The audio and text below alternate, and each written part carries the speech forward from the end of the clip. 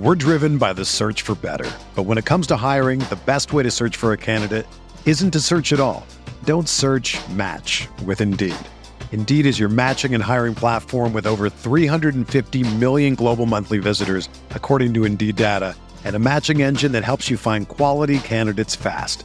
Ditch the busy work. Use Indeed for scheduling, screening, and messaging so you can connect with candidates faster. Leveraging over 140 million qualifications and preferences every day, Indeed's matching engine is constantly learning from your preferences, so the more you use Indeed, the better it gets. Join more than 3.5 million businesses worldwide that use Indeed to hire great talent fast. And listeners of this show will get a $75 sponsored job credit to get your jobs more visibility at Indeed.com/Blue Wire. Just go to Indeed.com/Blue Wire right now and support our show by saying that you heard about Indeed on this podcast. That's Indeed.com/Blue Wire. Terms and conditions apply. Need to hire? You need Indeed. This podcast episode is brought to you by Coors Light. These days, everything is go, go, go. It's nonstop hustle all the time. Work, friends, family, expect you to be on 24/7. Well, sometimes you just need to reach for a Coors Light because it's made to chill. Coors Light is cold lagered, cold filtered, and cold packaged. It's as crisp and refreshing as the Colorado Rockies. It is literally made to chill. Coors Light is the one I choose when I need to unwind. So when you want to hit reset, reach for the beer that's made to chill. Get Coors Light in the new look delivered straight to your door with Drizzly or Instacart.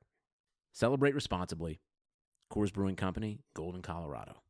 Back again with another great podcast about another great game. We will recap the Nets win soon and talk about some other interesting things. But before that, I want to remind you guys that we do have a t-shirt. If you're interested in buying it, it's a hashtag shirt that you can purchase online today. Just find it on our Twitter account. Message us if you can't find it. We'll send you a link directly to it. Also, check out Sam's most recent article on Bright Side of the Sun. Just go to Bright Side of the Sun, look for his name as an author, and you can see everything he's written. The most recent one is about who will be the third best player on the Suns. This week's episode is brought to you by Indochino, Harry's Razors, and Roman. The NBA has a lot of interesting suits, especially around draft time. Unfortunately, we didn't get to see what Cameron Johnson would have worn at the draft because he wasn't invited, but we all remember what DeAndre Ayton wore.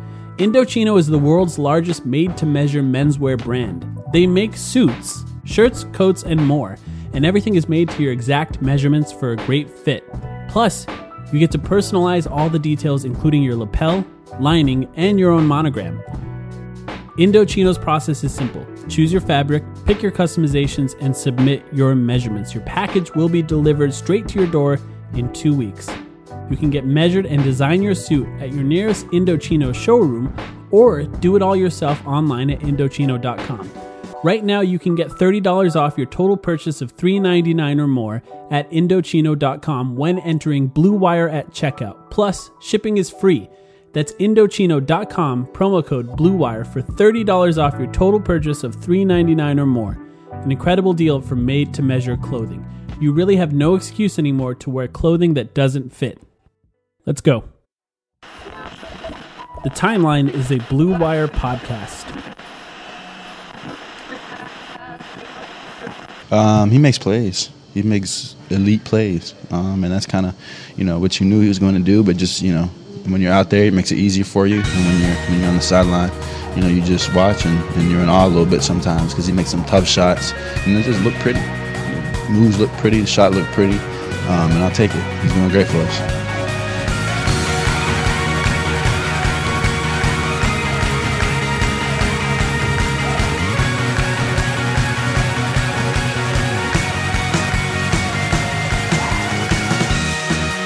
Welcome to the Timeline of Phoenix Suns podcast. Another great week, another great win for us to come on and record after. We're really getting lucky with the days that we record. We get to record instead of after the Heat game, we get to record after the Nets game. And what a game that was. Sam, how are you doing? I'm doing great, Mike. We're recording in the morning for once, which is interesting. Get a little bit more of a clear head the morning after, I guess you could say. And Currently, I'm looking outside my window. We've got the first snow of the year over here, which is usually pretty miserable, but the Suns' win has made it a little bit better for me, so I'm excited to talk about it. It's snowing already? Yes, it is snowing several inches already. November 11th. I hate snow, but you put up with it if you live. Do you want to know what the high is in Phoenix today? Sure. 85 degrees. Yeah, I was going to guess something like that. Yeah, it's 85 degrees. And I'll be honest, I want it to be a little cooler at this point. 85 is not bad, but I like light jacket weather in Phoenix. We get that for a few months, and it's a nice time of year, so I'm ready for that. I expected it to be in the low 70s or high 60s already. What do you consider light jacket weather? Because for me, if it's going anywhere above 70, I'm not wearing a jacket in the first place, but I feel like that's like a climate difference. It's like light jacket weather for me 60s. Might as well be 45. Yeah, it's the 60s here in Phoenix. That's when you start wearing a sweater or something. Are you one of those guys that only wears a pair of shorts until it's in the 40s? Was I that guy all 4 years on my college campus who wore shorts when it was 15 degrees out? Absolutely. That was absolutely me. Sorry to be that guy. It wasn't because I was trying to be an attention whore. It was just it didn't bother me that much. Yeah. No, everyone knows a guy like that, and there's just certain people where the cold weather doesn't affect them at all. I wonder how you're going to be. We'll see if you come down this year, what it's going to be like when you're here, if you can handle the heat. It's a dry heat like they say, but yeah. How about we talk about basketball? Let's talk about basketball. All right, so the Suns absolutely destroyed the Nets, kind of wire to wire, taking control of that game in what I considered one of the best games that I've seen the Suns play since Steve Nash was on the team. 19 three-pointers, a season high. They had 19 three-pointers in this game, not too far below the overall record of 22 that they've had in the past. Excellent defense. Essentially, Ricky Rubio became Steve Nash. Devin Booker is maybe one of the best players in the NBA so far this season. Kelly Oubre putting in one of the best games of his season, absolutely the best half of the season in the first half. Cameron Johnson looks like an NBA player. There's so many things to talk about on this game. What did you think of the game, Sam? Well, let's start with 37 assists to 7 turnovers. Yeah. Actually, I'm looking at the box score right now. It says 7 turnovers. It said 6 last night, so I guess maybe the whoever was scoring the game updated it a little bit. But when I looked up this stat last night, I saw that the Suns did not have 35 or more assists in a game with only 6 or fewer turnovers since 1995. And they've only done it twice in franchise history. It was once in 1995, once in 1991. So Ricky Rubio looked like Steve Nash last night, but on the other hand, this is not something that the Suns did during the Nash years.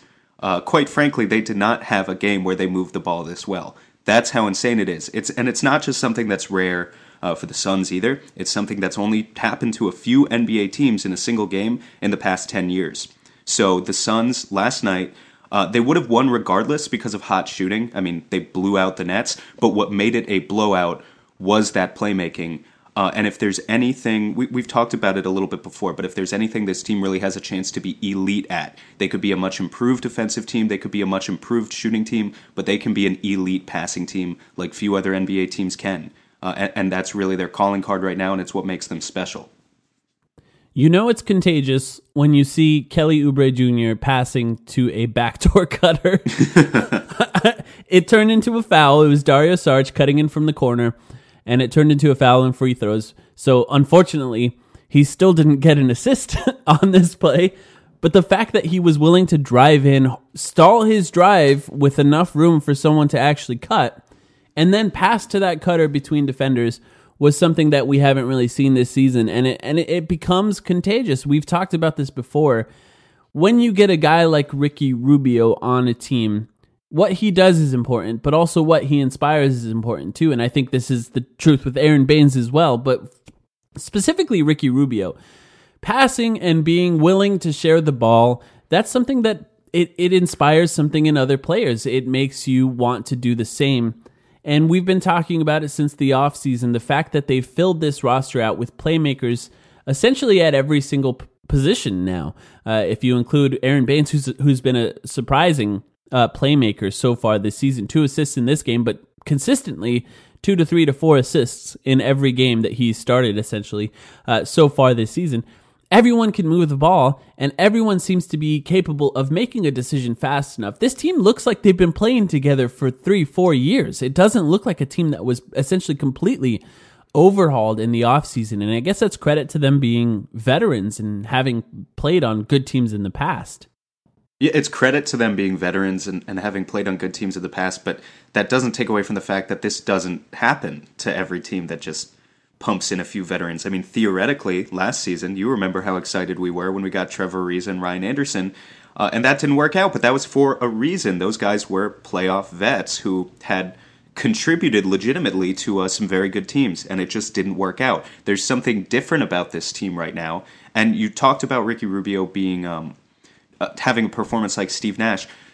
To make it clear for anyone who maybe only caught part of the game or didn't watch the game at all last night, it's not just the stat line. 22 points, 12 assists, 0 turnovers. It's a Nash-esque stat line, but in his movements, he was Nash-esque. You saw the same sort of drives, the same sort of finishes, the same sort of passing and the deep penetration and then kicking it out to shooters.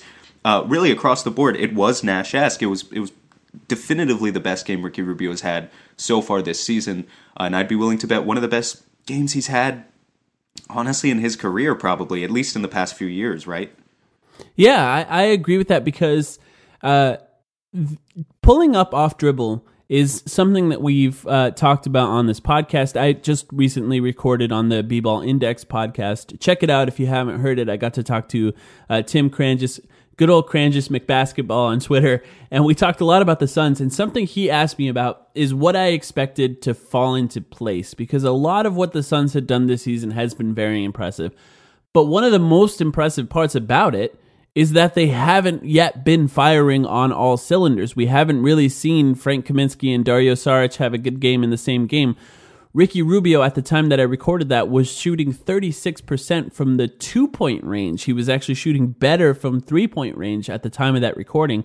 And what I talked about is I don't expect Ricky Rubio to shoot that badly for the rest of the season, because it was already worse than his rookie season when he came in as a child to the NBA and was not yet ready for NBA level defense.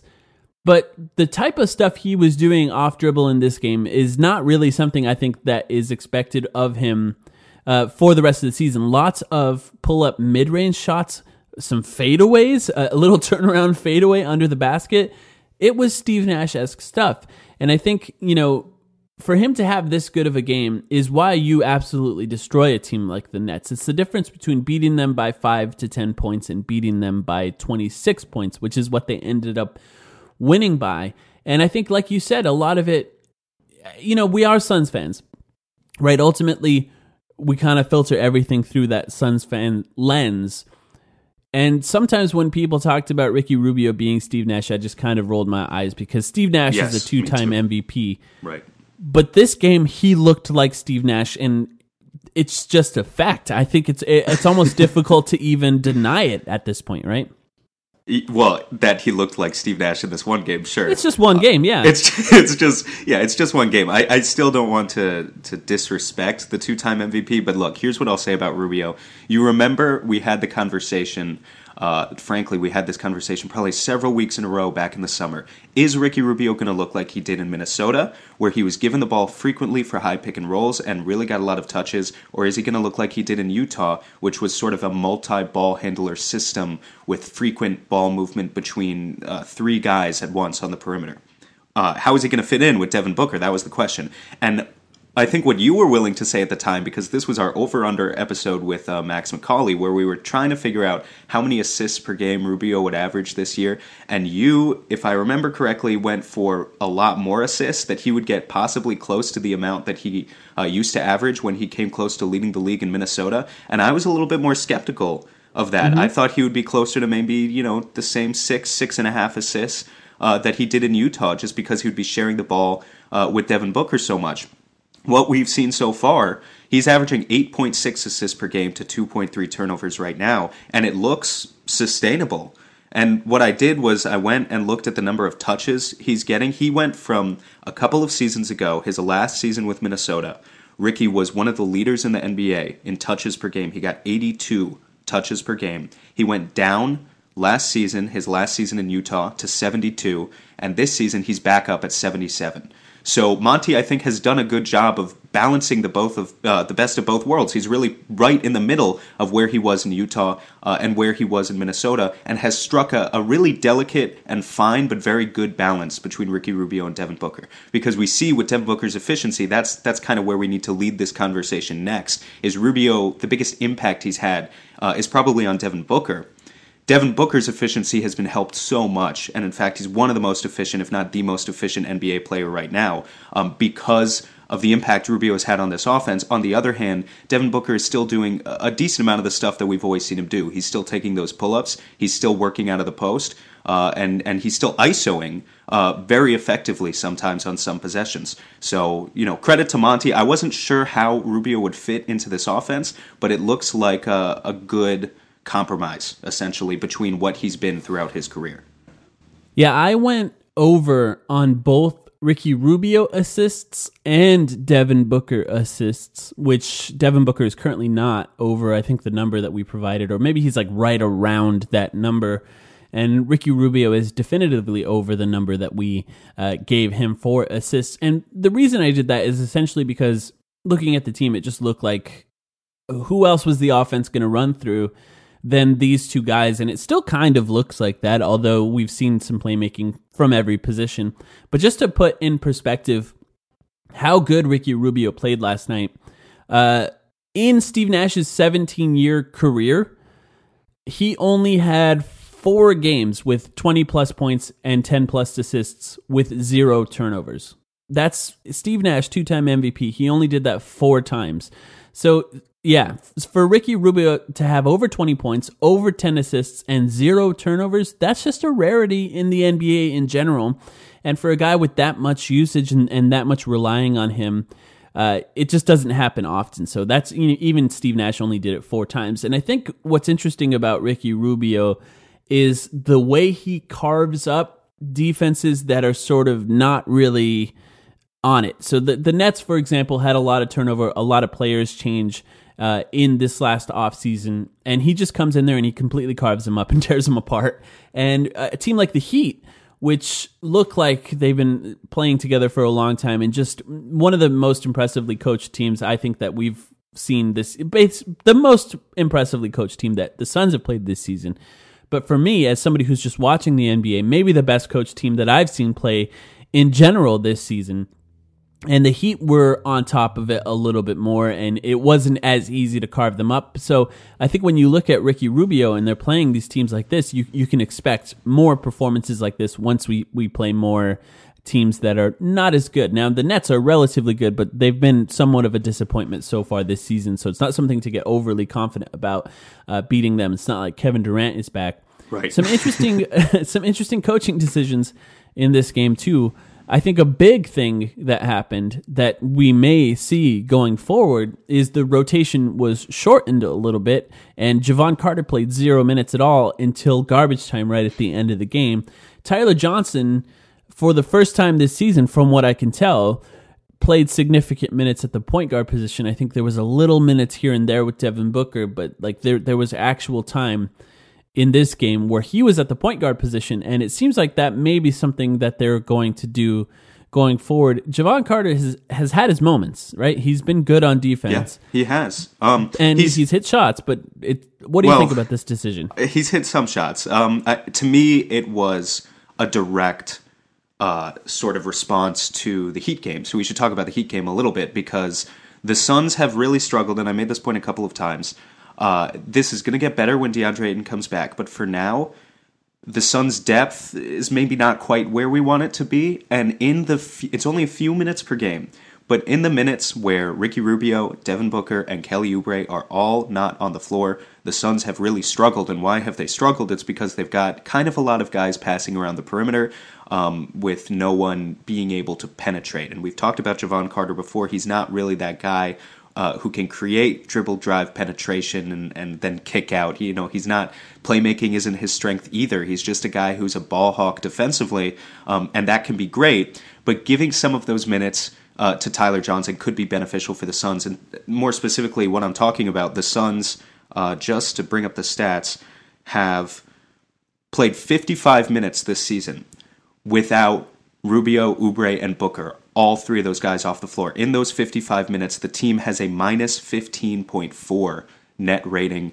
compared to when those three guys are all on the court together as part of the starting lineup, when they have a plus 13.8 net rating, which is a ridiculously huge swing. If you look at just the past two games, and I think this was even more of a problem in the Heat game, but they also got outscored last night.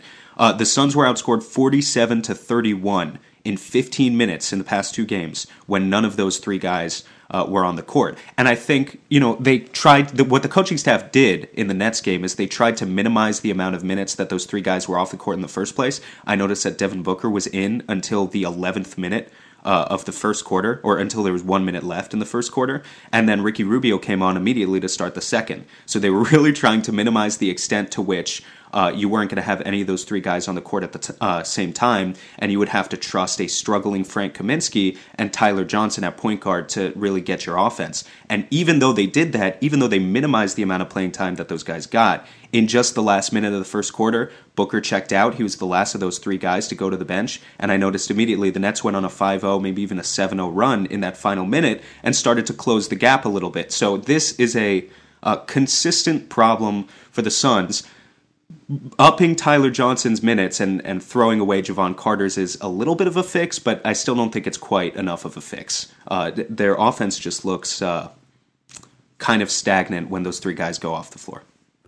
Yeah, it's interesting decisions by Monty Williams. I think how good the team is when all three of Ricky Rubio, Devin Booker, and Aaron Baines are on the floor together they look unbeatable. There's a few teams in the NBA that look better than when those three guys are on the floor, and we're going to talk a little bit about two of those at the end of this podcast to explain what I mean by that.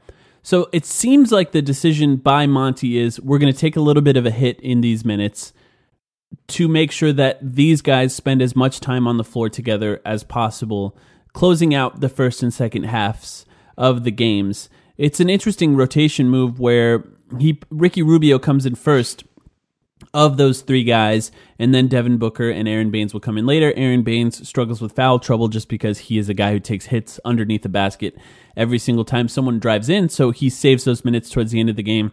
And so far, he's been subbing in someone else to play point guard for the last minute and a half, 2 minutes of the half, and then at the end of the game, possibly. End of games have been interesting. Either they're really close or they're a blowout, so we haven't really seen a lot of crunch time minutes for this team throughout this season. And it's Tyler Johnson in this game. It could be Javon Carter and others. I'm guessing those Javon Carter minutes are going to be cut down a little bit. I'm interested to see how and if he utilizes Javon Carter going forward, and how they try to minimize those minutes, or if they do. I actually understand the idea of trying to maximize the minutes when Devin Booker and Ricky Rubio are on the floor together, and just trying to destroy teams during those minutes as much as possible. And seeing if they can sustain that, seeing if maybe, like if Cameron Johnson plays, Cameron Johnson had a really good game against the Nets. If Cameron Johnson can play like he did against the Nets more regularly, those minutes don't hurt as much. But essentially saying that you're going to rely on a rookie in those minutes is tough, no matter what. And they don't hurt as much if Cam can play like that. But even if Cam does play like that, so Cam Johnson last night, you'd think that everyone on the Suns played well, and for the most part that's true, but Cam was a -2, Mikal was a -8, Tyler Johnson was a -12. Box score-wise, these guys played decently, but I don't think we can underestimate the extent to which the Suns starting lineup last night obliterated the Nets, and that's why they won. And it's not just a last night thing, it's a full season trend where if you look at the net ratings on this team, the Suns look so much better advanced stat-wise with Booker and Rubio and Oubre and Baines on the floor. And guys like Tyler Johnson and even Mikal Bridges, and this is kind of interesting because Mikal Bridges was one of the advanced stat darlings of all of last season, one of the only things for Suns fans to sort of cling on to. Mikal Bridges, the team has been a negative with him on the floor, and Tyler Johnson, the team has been a negative with him on the floor, and those are kind of the only two guys who are like that. And again, I think the huge thing that would help, we haven't seen a good game really from Frank Kaminsky, at least not in a while, and I think he's kind of the key to unlocking all of this stuff, because Tyler Johnson, you bring him in as a point guard, he's a better playmaker than Javon Carter, but he's not a great one, and he's a good shooter. he can't really inject enough offense into the second unit by himself. I think having a guy like Frank, where we saw it from him in the preseason, that he was able to put the ball on the floor a little bit and able to play make out of that elbow area in addition to hitting threes. Like, you don't want to rely on him too much, but he's a guy who needs to get it going if the Suns bench wants to see its production improve. Yeah, I'll admit, I just care very little about Tyler Johnson's plus minus this season because of the minutes that he's playing where he is the number one option. Tyler Johnson's a good player. He is not the number one option of any offensive lineup. That's the big issue with these lineups. If Tyler Johnson played more with Devin Booker, or if he played more with Ricky Rubio, that plus minus would look a lot different. I can tell you that much. And I think those minutes we just get hit so hard when he's on the floor. I don't think the context is right for those minutes. I think you have to look at it as we're playing without any star on the floor, and this is why it hurts to have one star out, right? We're going to talk about DeAndre Ayton later, and that plus minus just matters very little to me because of that. But I was going to say you could potentially bring in a much better first option for your bench unit. We'll talk about it later. Yeah, I think that you kind of have to. Let's actually, now's a good time. Let's take a quick break, and when we come back, we have two major topics we're going to talk about. The first one it boils down to, is Devin Booker an MVP candidate this season so far? And I think there's some arguments to make for that. And then the other thing we're going to talk about is, has Aaron Baines showed enough to keep the starting position when DeAndre Ayton comes back? So let's take a quick break, and we'll talk about both of those things in just a minute. Humans have been shaving for thousands of years, and the secret to a great shave hasn't changed much. The ancient Greeks didn't need flex balls or heated handles, and neither do you. That's why Harry's doesn't overcharge you to add gimmicky features to their razors. They focus on delivering what actually matters: sharp, durable blades at a fair price. I love getting Harry's razors because I don't have to go to the store to buy them. They're delivered directly to my door. Harry's is a return to the essential quality, durable blades at a fair price, just $2 per blade. They've cut out the middleman, manufacturing blades in their German blade factory that's been honing precision blades for a century, which means you get incredibly high-quality blades at factory direct prices. Harry's is super convenient. Blade refills are delivered directly to your door on your schedule, with or without a subscription, and there's no risk for you trying them out. If you don't love your shave, let them know and they'll give you a full refund. Listeners of The Timeline can redeem their Harry's trial set at harrys.com/bluewire. You'll get a weighted ergonomic handle for a firm grip, a 5-blade razor with lubricating strip and trimmer blade, rich lathering shave gel with aloe to keep your skin hydrated, and a travel blade cover to keep your razor dry and easy to grab on the go. Go to harrys.com/bluewire to start shaving better today. Talking about erectile dysfunction is not easy. Usually you just brush it off or blame yourself, saying things like, I lost my mojo, or avoid it altogether with excuses like, I had a long day at work, or sorry honey, I'm not feeling it. But with Roman, it is easy to talk about it, with a real doctor who can prescribe real medication. It's simple, safe, and totally discreet. With Roman, you can get a free online evaluation and ongoing care for ED, all from the comfort and privacy of your home. The doctor will work with you to find the best treatment plan. If medication is appropriate, Roman will ship it to you with free 2-day shipping. The whole process is straightforward, simple, and discreet. Getting started is simple. Just go to getroman.com/bluewire and complete an online visit. Erectile dysfunction used to be tough to tackle, but now there's Roman. Complete an online visit today to connect with a doctor and take care of it. Just go to getroman.com/bluewire to get a free online visit and free 2-day shipping. That's getroman.com/bluewire for free visit to get started. getroman.com/bluewire. Okay, Sam, Devin Booker had 27 points last night. He had 9 assists, only 2 turnovers. He was plus 40 in only 32 minutes of game time. Never in his career has he been plus 40. That is an absurd number. It's an absurd number. They outscored the Nets by 40 points while Devin Booker was on the floor in 32 minutes of actual playing. And to get, I mean, I don't want to. It's kind of like a Curry, 2015 Curry stat line. Right. Like, blew them out, not to the point where you look at the box score and you're like, oh my God, Curry had 50 points. No, he only had 27 and 9 assists, but in like 25, 30 minutes. And the Warriors blew out the other team so bad that he got to rest, a good portion of the game. It kind of reminded me of that. I think we've been talking about whether or not Devin Booker would be an all-star. He is an all-star. Like that decision is now done. If they continue playing at this rate, he is absolutely an all-star. But he's been so good this season that you have to skip over that all-star conversation. That is now a given. Now we have to talk about, is he an all-NBA player? Should he start the all-star game? And is he in the MVP conversation so far this season? How good has Devin Booker been, in your opinion, so far this season, Sam?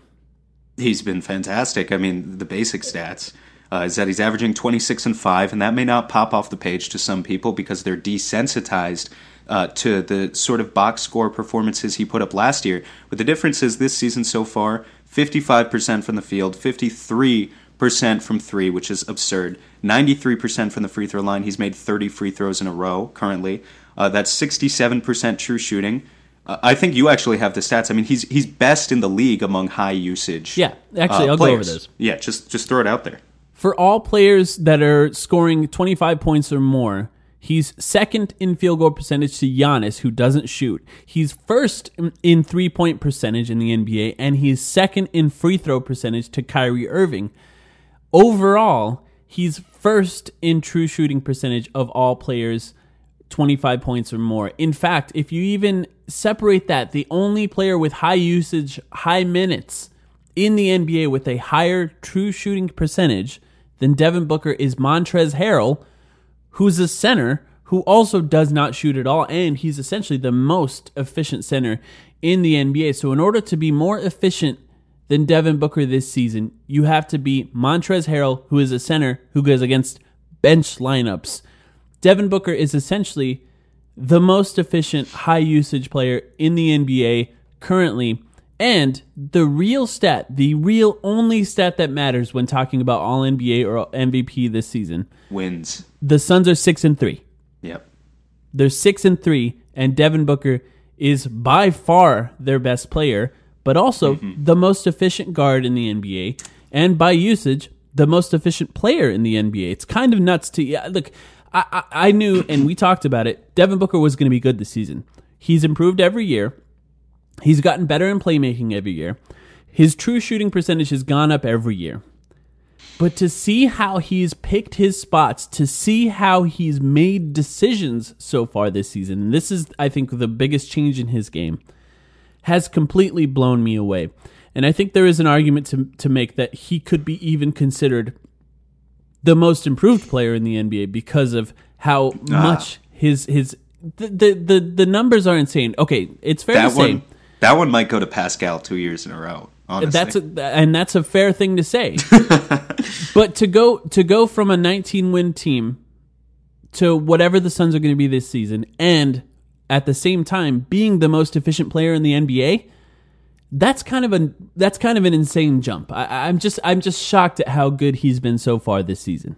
Yeah, it's shocking. And one thing I tweeted out just recently is that if you define most valuable player as who has the most valuable impact on their team, which is pretty self-explanatory, right?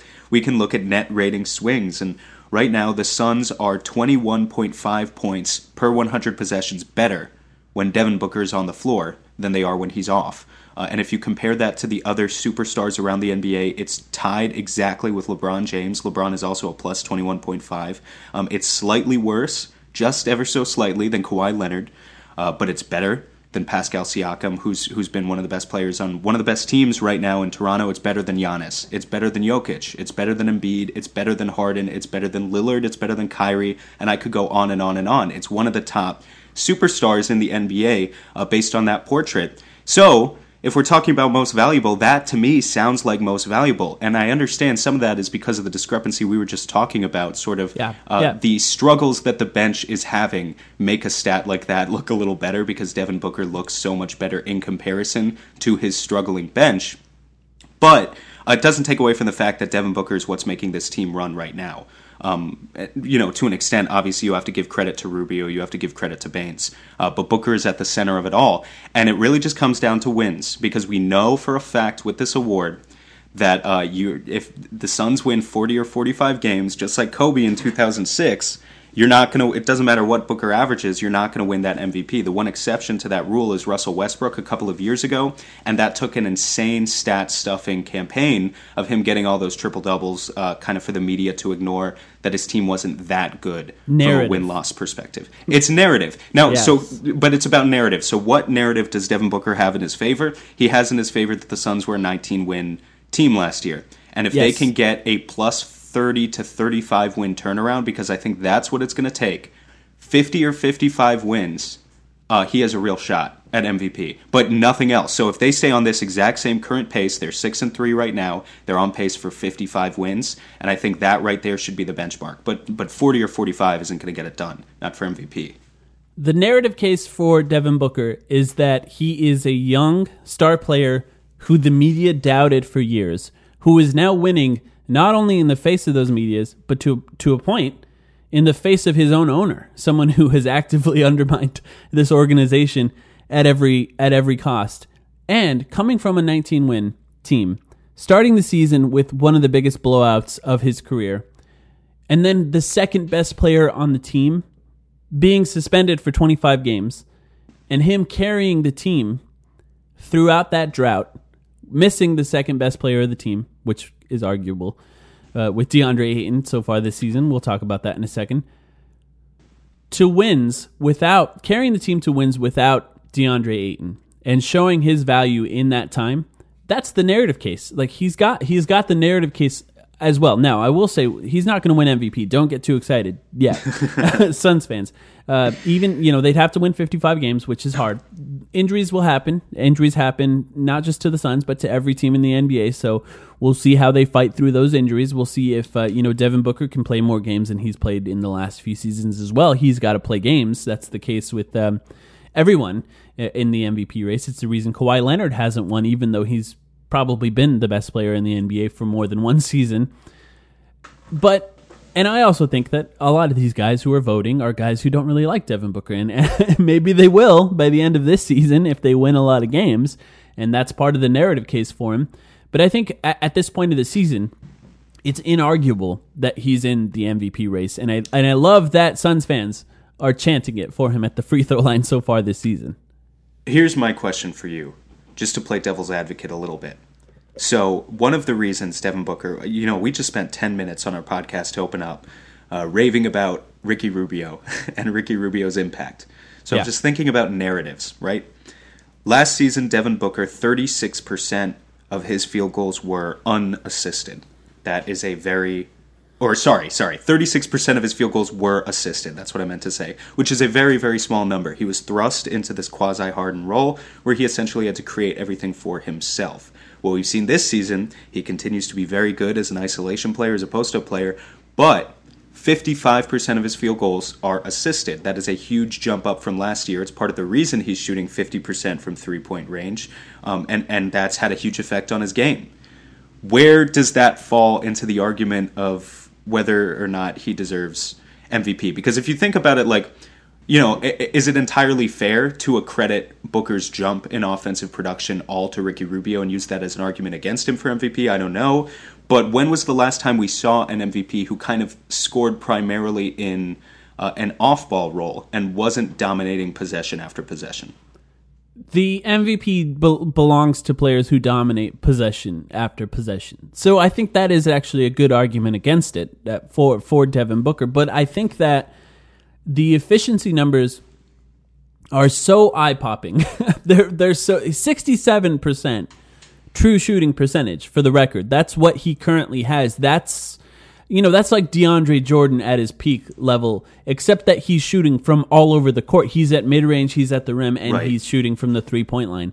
The efficiency numbers are so eye-popping that, to me, if you were looking at this completely objectively, that wouldn't matter. And yes, if you were looking at it completely objectively, you would probably still have Giannis above Devin Booker. You would probably still have Kawhi Leonard, even with the load management, above Devin Booker so far this season. And then, of course, you got to talk about LeBron, which we're going to talk about at the end of this episode, is up there as well. LeBron has been absolutely insane this season. So what I'm saying is he's not leading the MVP race.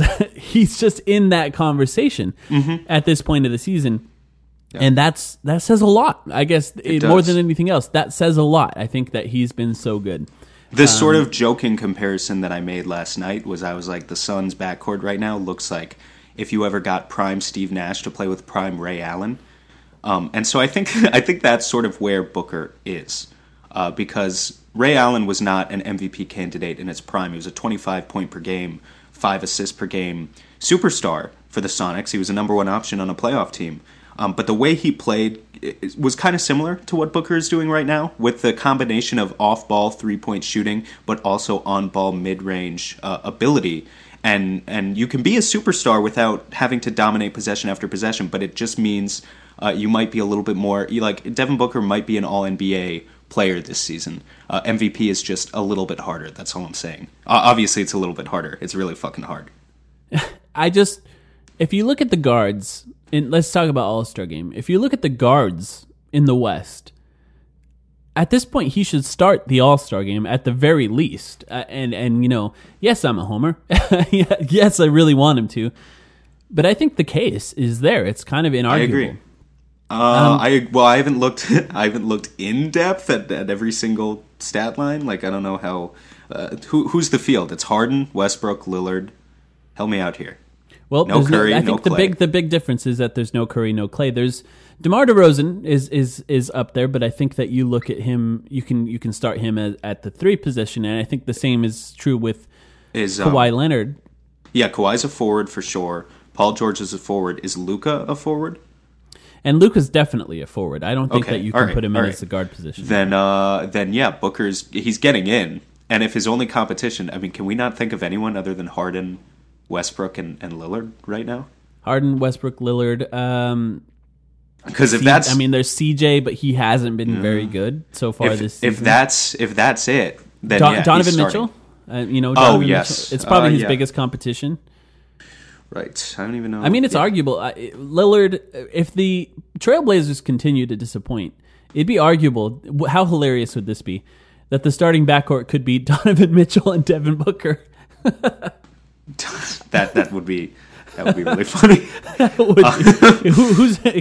At least I guess Devin Booker would be the point guard in it's Donovan. Lineup. Yeah, so Donovan Mitchell is probably big competition right now. He's a forward, but does Andrew Wiggins have an all-star case through 10 games? He's been really good. He's been really good. I think that he's not Andrew Wiggins. He's not the one we've thought of. I think he's shooting a lot more 3-pointers, and there's a case to be made. Let's look at that more in the future weeks when we actually prepare to talk about that in a more detailed way. Last night I tweeted something that some people liked, some people didn't, and it was that Aaron Baines should start when DeAndre Ayton returns. And it's because Aaron Baines has been so good, and it's not because DeAndre Ayton is not good. I want to clarify that.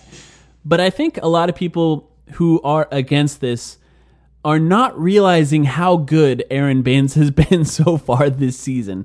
Aaron Baines is one of the better players in the NBA, arguably top 30, top 40 player in the NBA, maybe higher if you look at it. He's second in the league for centers in true shooting percentage, if you look at actual games played, and he's 5th in net rating. He's number 1 in offensive rating. When Baines and Booker share the court together, they boast an absolutely insane 122.4 offensive rating, a 109 defensive rating, which is number 2 in the NBA in offensive rating. The Suns' current starting lineup with Aaron Baines in the lineup is number 1 in the NBA in 5-man offensive rating and number 3 in defensive rating. When Baines is on the court with Devin Booker, it's a 121.8 offensive rating. When he's not on the court and Devin Booker is on the court, that goes down to a 104.5 offensive rating. I wanted to say a lot of this because the point I was trying to make with Aaron Baines on the court and him starting is that he makes Devin Booker better. And I think this is a huge thing with Aaron Baines. It's the screens, it's the shooting, and it's the leadership. Those things matter a lot to this team. And when I'm saying this, what I'm saying is when DeAndre Ayton returns, at least at first, he should start on the bench. And him starting on the bench allows him to come back. It allows him to gain his confidence. It allows him to go against some bench lineups. It also fixes one of the biggest problems we've been talking about, which is no go-to scorer in those bench lineups at all. DeAndre Ayton could easily be that go-to scorer. But when you look at the numbers, there is no case to be made that Aaron Baines should not be playing with Devin Booker as much as possible, in my opinion. Do you think that Aaron Baines should start even when DeAndre Ayton returns, Sam? I'm going to respond to that in just a second, but I have to ask you one question first because you're ignoring the other option. Ayton at power forward, Baines at center. Why do you say no? Because you have to justify that argument as well, just because you have to admit it's an option. I do admit it's an option, but when you look at the lineup stats, what you see at the top of a lot of two-man lineup stats in this specific, and here's the thing. Yes, it's early to even talk about lineup stats. Lineup stats become a lot more valuable about halfway through the season because that's when teams actually have played a relatively large sample size across the board. What's interesting about the Suns' start this season is they've had one of the more difficult strength of schedules so far this season, so I actually think the lineup stats are particularly useful compared to other teams. But Dario Saric is actually up there in a lot of lineup stats, and I know a lot of people think that Dario has been a not very disappointing player so far to start the season, but a couple things on Dario. Defensively, he's been very good, one. And two, playmaking-wise, he's also been very good. And to me, I don't like the idea of DeAndre Ayton playing power forward in any lineups because he doesn't really shoot threes. And yes, Aaron Baines does, but Aaron Baines is still kind of a slow, lumbering guy. And I'd rather have, if you're going to have a three-point shooter in that lineup, you might as well put it all. Here's the other part. Devin Booker's been posting up a lot in these lineups so far.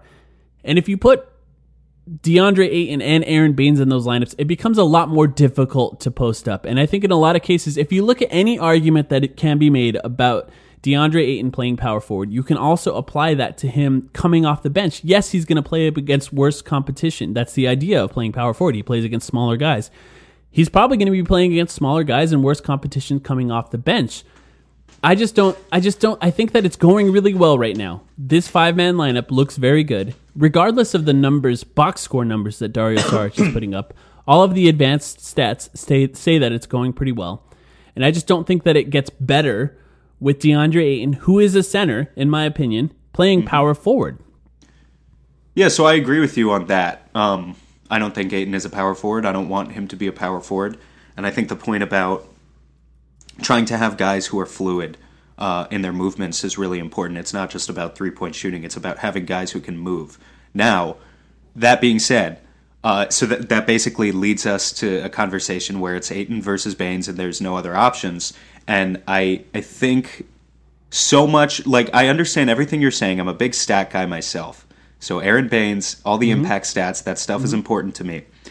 But so much rests on DeAndre Ayton for the future, for the sake of the future of this franchise, to be the number 2 star for this franchise. And if he's not the number 2 star, you kind of want to find that out quickly.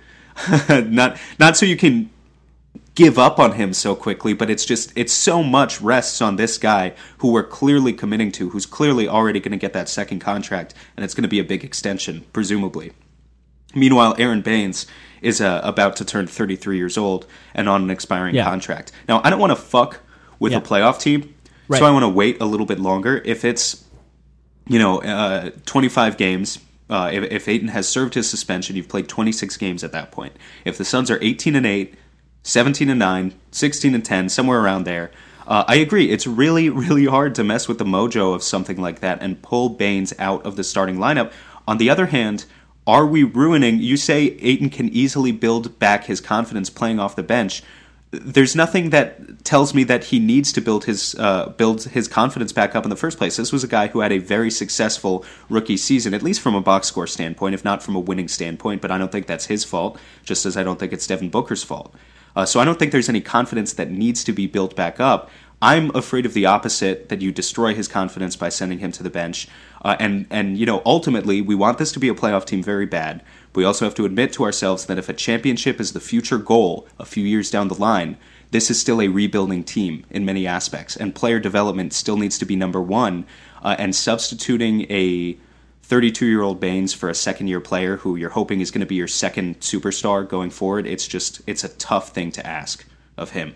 And I guess that just means my other question to you would be, I don't care so much about the starting lineup, I guess, but I care about minutes. Yes. So if Aaron Baynes is going to start, because I guess it wouldn't necessarily be the worst thing in the world. The Suns are obviously a good team with it. Is Aaron Baynes playing 15 or 20 minutes again? Is he going back to his, we're giving you 20 minutes a game and you get to use all 6 of your fouls, and DeAndre Ayton plays the bulk of those minutes and you try to have him figure it out? Or is DeAndre Ayton the guy who suffers and he's playing 15 or 20 minutes per game? Because if you're going to do that to your second-year player in the midst of the season especially, and I know it's unfair context, but we have to bring it up, in the midst of the season that Luka Doncic and Trae Young are having, to have your number one overall pick, who your entire fan base swears was the right pick, to come off the bench and play 15 or 20 minutes per game, at that point you would have to be willing to admit that you made the wrong choice. Let's be frank. Yeah, I don't care about that at this point. If you're admitting you made the wrong choice, you're just kind of admitting reality at this point, and I think the opinion on Suns fans is going to change if it hasn't already, just watching Luka Doncic this season so far. I just don't really care perception-wise. I understand why DeAndre Ayton would, but at some point, you have to recognize that the number one goal in the NBA is to win games, and Aaron Baynes has been one of the best centers in the NBA so far this season. And I think there's many possible solutions to this. There's a possible solution of both of them starting. I don't like it, but then you can kind of stagger their minutes after that. It just seems like a compromise that nobody likes that much. It appeases everyone a little bit, but everyone still kind of hates that. Well, I think even the Warriors start big, right? They start with 2 guys. Even looking at them, there's during their whole championship run, with how much they revolutionized the NBA or whatever they were doing, they still started essentially with 2 centers on the court in their best lineup. They went small. So there's a possibility with the Suns where they start with 2 massive guys and then they slowly stagger their minutes throughout the game. Not a huge fan of that. The other option is they start DeAndre Ayton and he looks good. And here's a big part of it. There's a possibility that Aaron Baynes is not sustaining this when DeAndre Ayton comes back, and it's more obvious that his role in the long term is a guy who comes off the bench and fouls a lot and hits some threes off the bench, and that's it. But the other option is Aaron Baynes comes off the bench and then ends up playing a lot of time with Devin Booker anyway, maybe closing the game with Aaron Baynes, maybe playing as much as possible with Aaron Baynes, and I like that too. It's just, looking at this, it's just makes it clear to me that you have to maximize the minutes of Aaron Baynes playing with Devin Booker, and that's the important thing. Those screens are huge, but also there's 7 centers in the NBA who've attempted 30 3-point attempts or more. Baynes is first in the NBA in 3-point percentage for centers. There's 20 centers who've attempted more than 50 field goal attempts in the NBA. Out of those 20 centers, Baynes is first in true shooting percentage. I'm not saying that DeAndre Ayton should come off the bench because he's not good enough to start. I'm saying he should come off the bench because Aaron Baynes is one of the best centers in the NBA. That's just where we're at this point. I understand that maybe this isn't sustainable. I understand that. But the ultimate goal is to win games at this point. And if he continues to play at this level, he made the argument for us. Aaron Baynes should start. He is a starting center as long as he continues to play like this. Maybe he doesn't in the future, or maybe DeAndre Ayton plays even better. It's just hard to believe that there's very few players that are playing better than him right now. There aren't. and he's been amazing. But so let's give it another 10 games, because if he's shooting 47% from deep still 10 or 15 games from now, I think that changes how I feel about things. I have a feeling he's going to start slipping down, and then he's going to look like less, the best center in the NBA. But B, you say the ultimate goal is to win games, but the ultimate goal really is not to win games, it's to win a championship. And so, James Jones has raised the ceiling, he's raised the floor by bringing in Baines.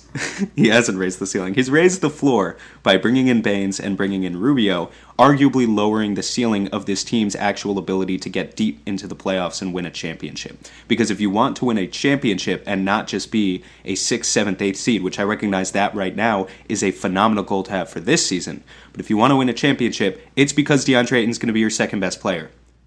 And that's really all I'm saying. Does he deserve to start right now over Aaron Baines in terms of impact? No, he doesn't. I understand the statistical argument there.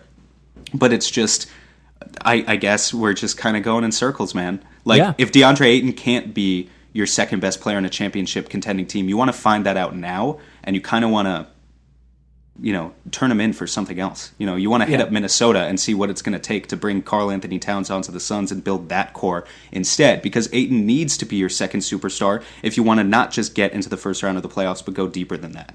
And Aaron Baines, next season, I'd love to re-sign the guy, and he's amazing right now, but, he's only getting older, Rubio's only getting older, so if we're talking about continuing on a positive trajectory towards this championship goal, those guys are not the future, so we need to look at them kind of in those terms.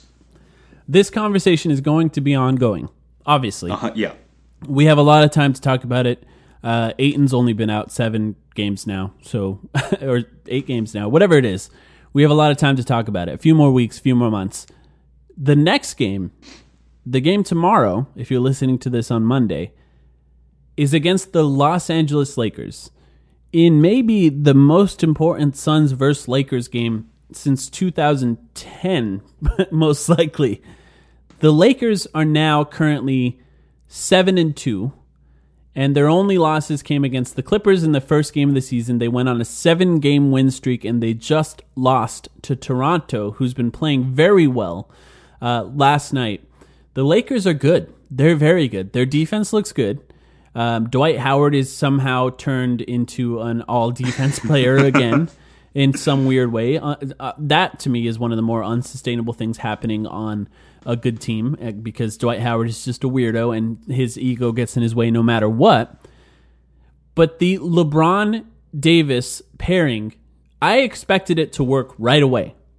And it has. They're just kind of two guys that are meant to play together. They post up way more than you would expect. Lots of LeBron post-ups, one of the most effective. I think he's the most effective post-up player so far in the NBA. Lots of Anthony Davis post-ups. I think Anthony Davis's post-ups are one of the higher shooting percentages in the NBA. So individual defense is going to matter a lot in this game. I assume we're going to see a lot of Kelly Oubre on LeBron James, because Mikal Bridges, if he posts up Mikal Bridges, that's kind of barbecue chicken. Yeah. Mikal's just not ready for that. He's got the long arms to help contest at the basket, but the fact is those shots are going to come at the basket. He's not going to stop him from getting there. What do you think about this Lakers game?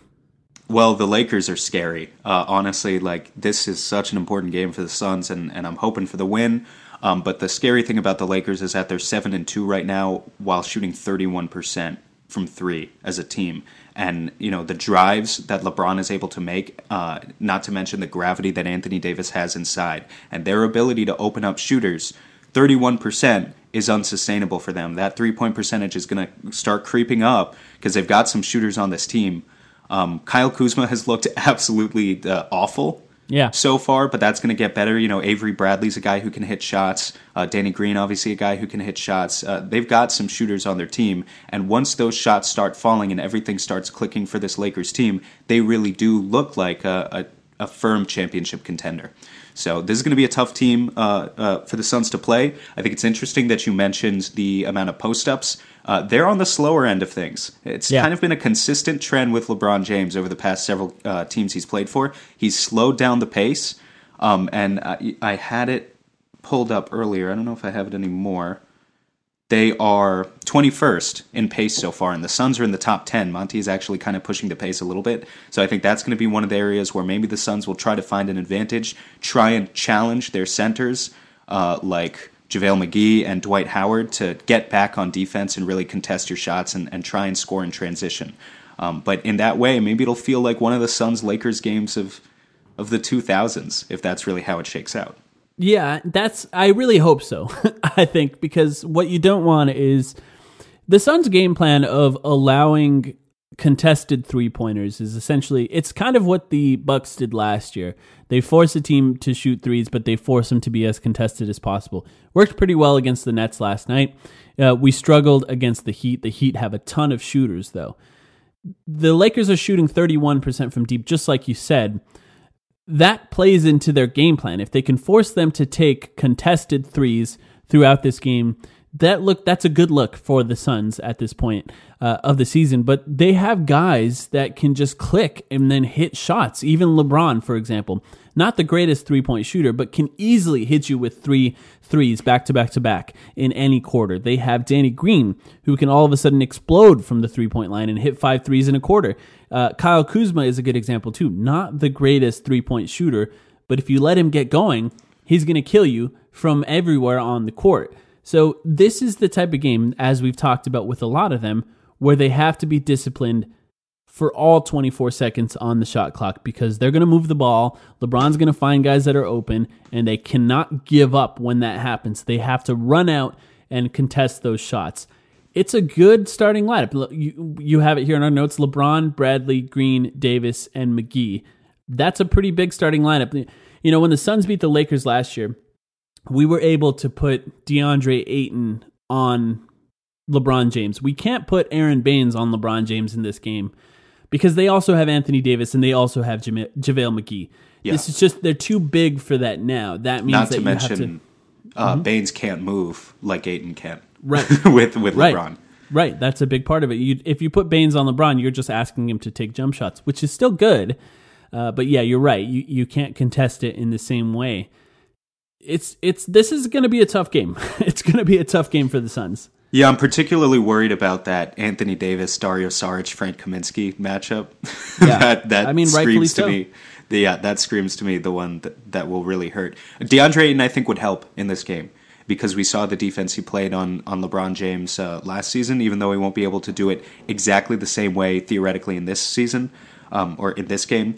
But also because of the rebounding, the Suns might surrender a lot of second chance points, and that's what could really kill them in this one. I'm not worried about their transition defense against a team like this. I'm a little worried about the three-point shooting. Like I said to begin with this segment, that the Lakers might heat up a little bit from three, but I don't think they're going to kill you. But I am worried about the second chance points and the offensive rebounds. So we'll see how it shakes out. Anything more than that is ultimately speculation. I will just say, and I hope this isn't hypocritical of me to say as someone who lives in New York and not Phoenix, but I hope people turn out to this game. Because you want this to be a real playoff atmosphere for the Suns and go out and support a team that's 6-3 right now. And because you know if you don't show up and you're a Suns fan, it's going to be filled to the brim with Lakers fans. Yeah. I'm not going to go because I went to the Heat game and I'm superstitious. I don't want the Suns to lose this game. I'm going to watch from home where they've won almost every game I've watched from home so far this season. So I'm going to do that. But yeah, I think it's an interesting matchup. I like that you called out Dario Saric there because Dario has been one of the better defenders for the Suns so far this season. Nothing flashy in what he does, but he's been very smart defensively and particularly good in the post. And if they do post up Anthony Davis a lot, this is the biggest test that you get.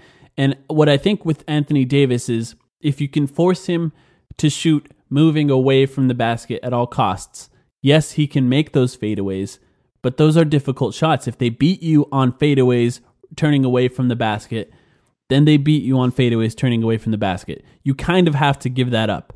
If you can stop him from getting to the rim as much as possible, I think that's the best option against Anthony Davis. He's got ball skills, though. You know, he can dribble. He's a guard that's almost 7 feet tall, basically. So do your best, Dario, and I think I'll be interested to see if and when they double, right? Because they can double LeBron, they can double Davis, and I'm not sure that those can are good. they though?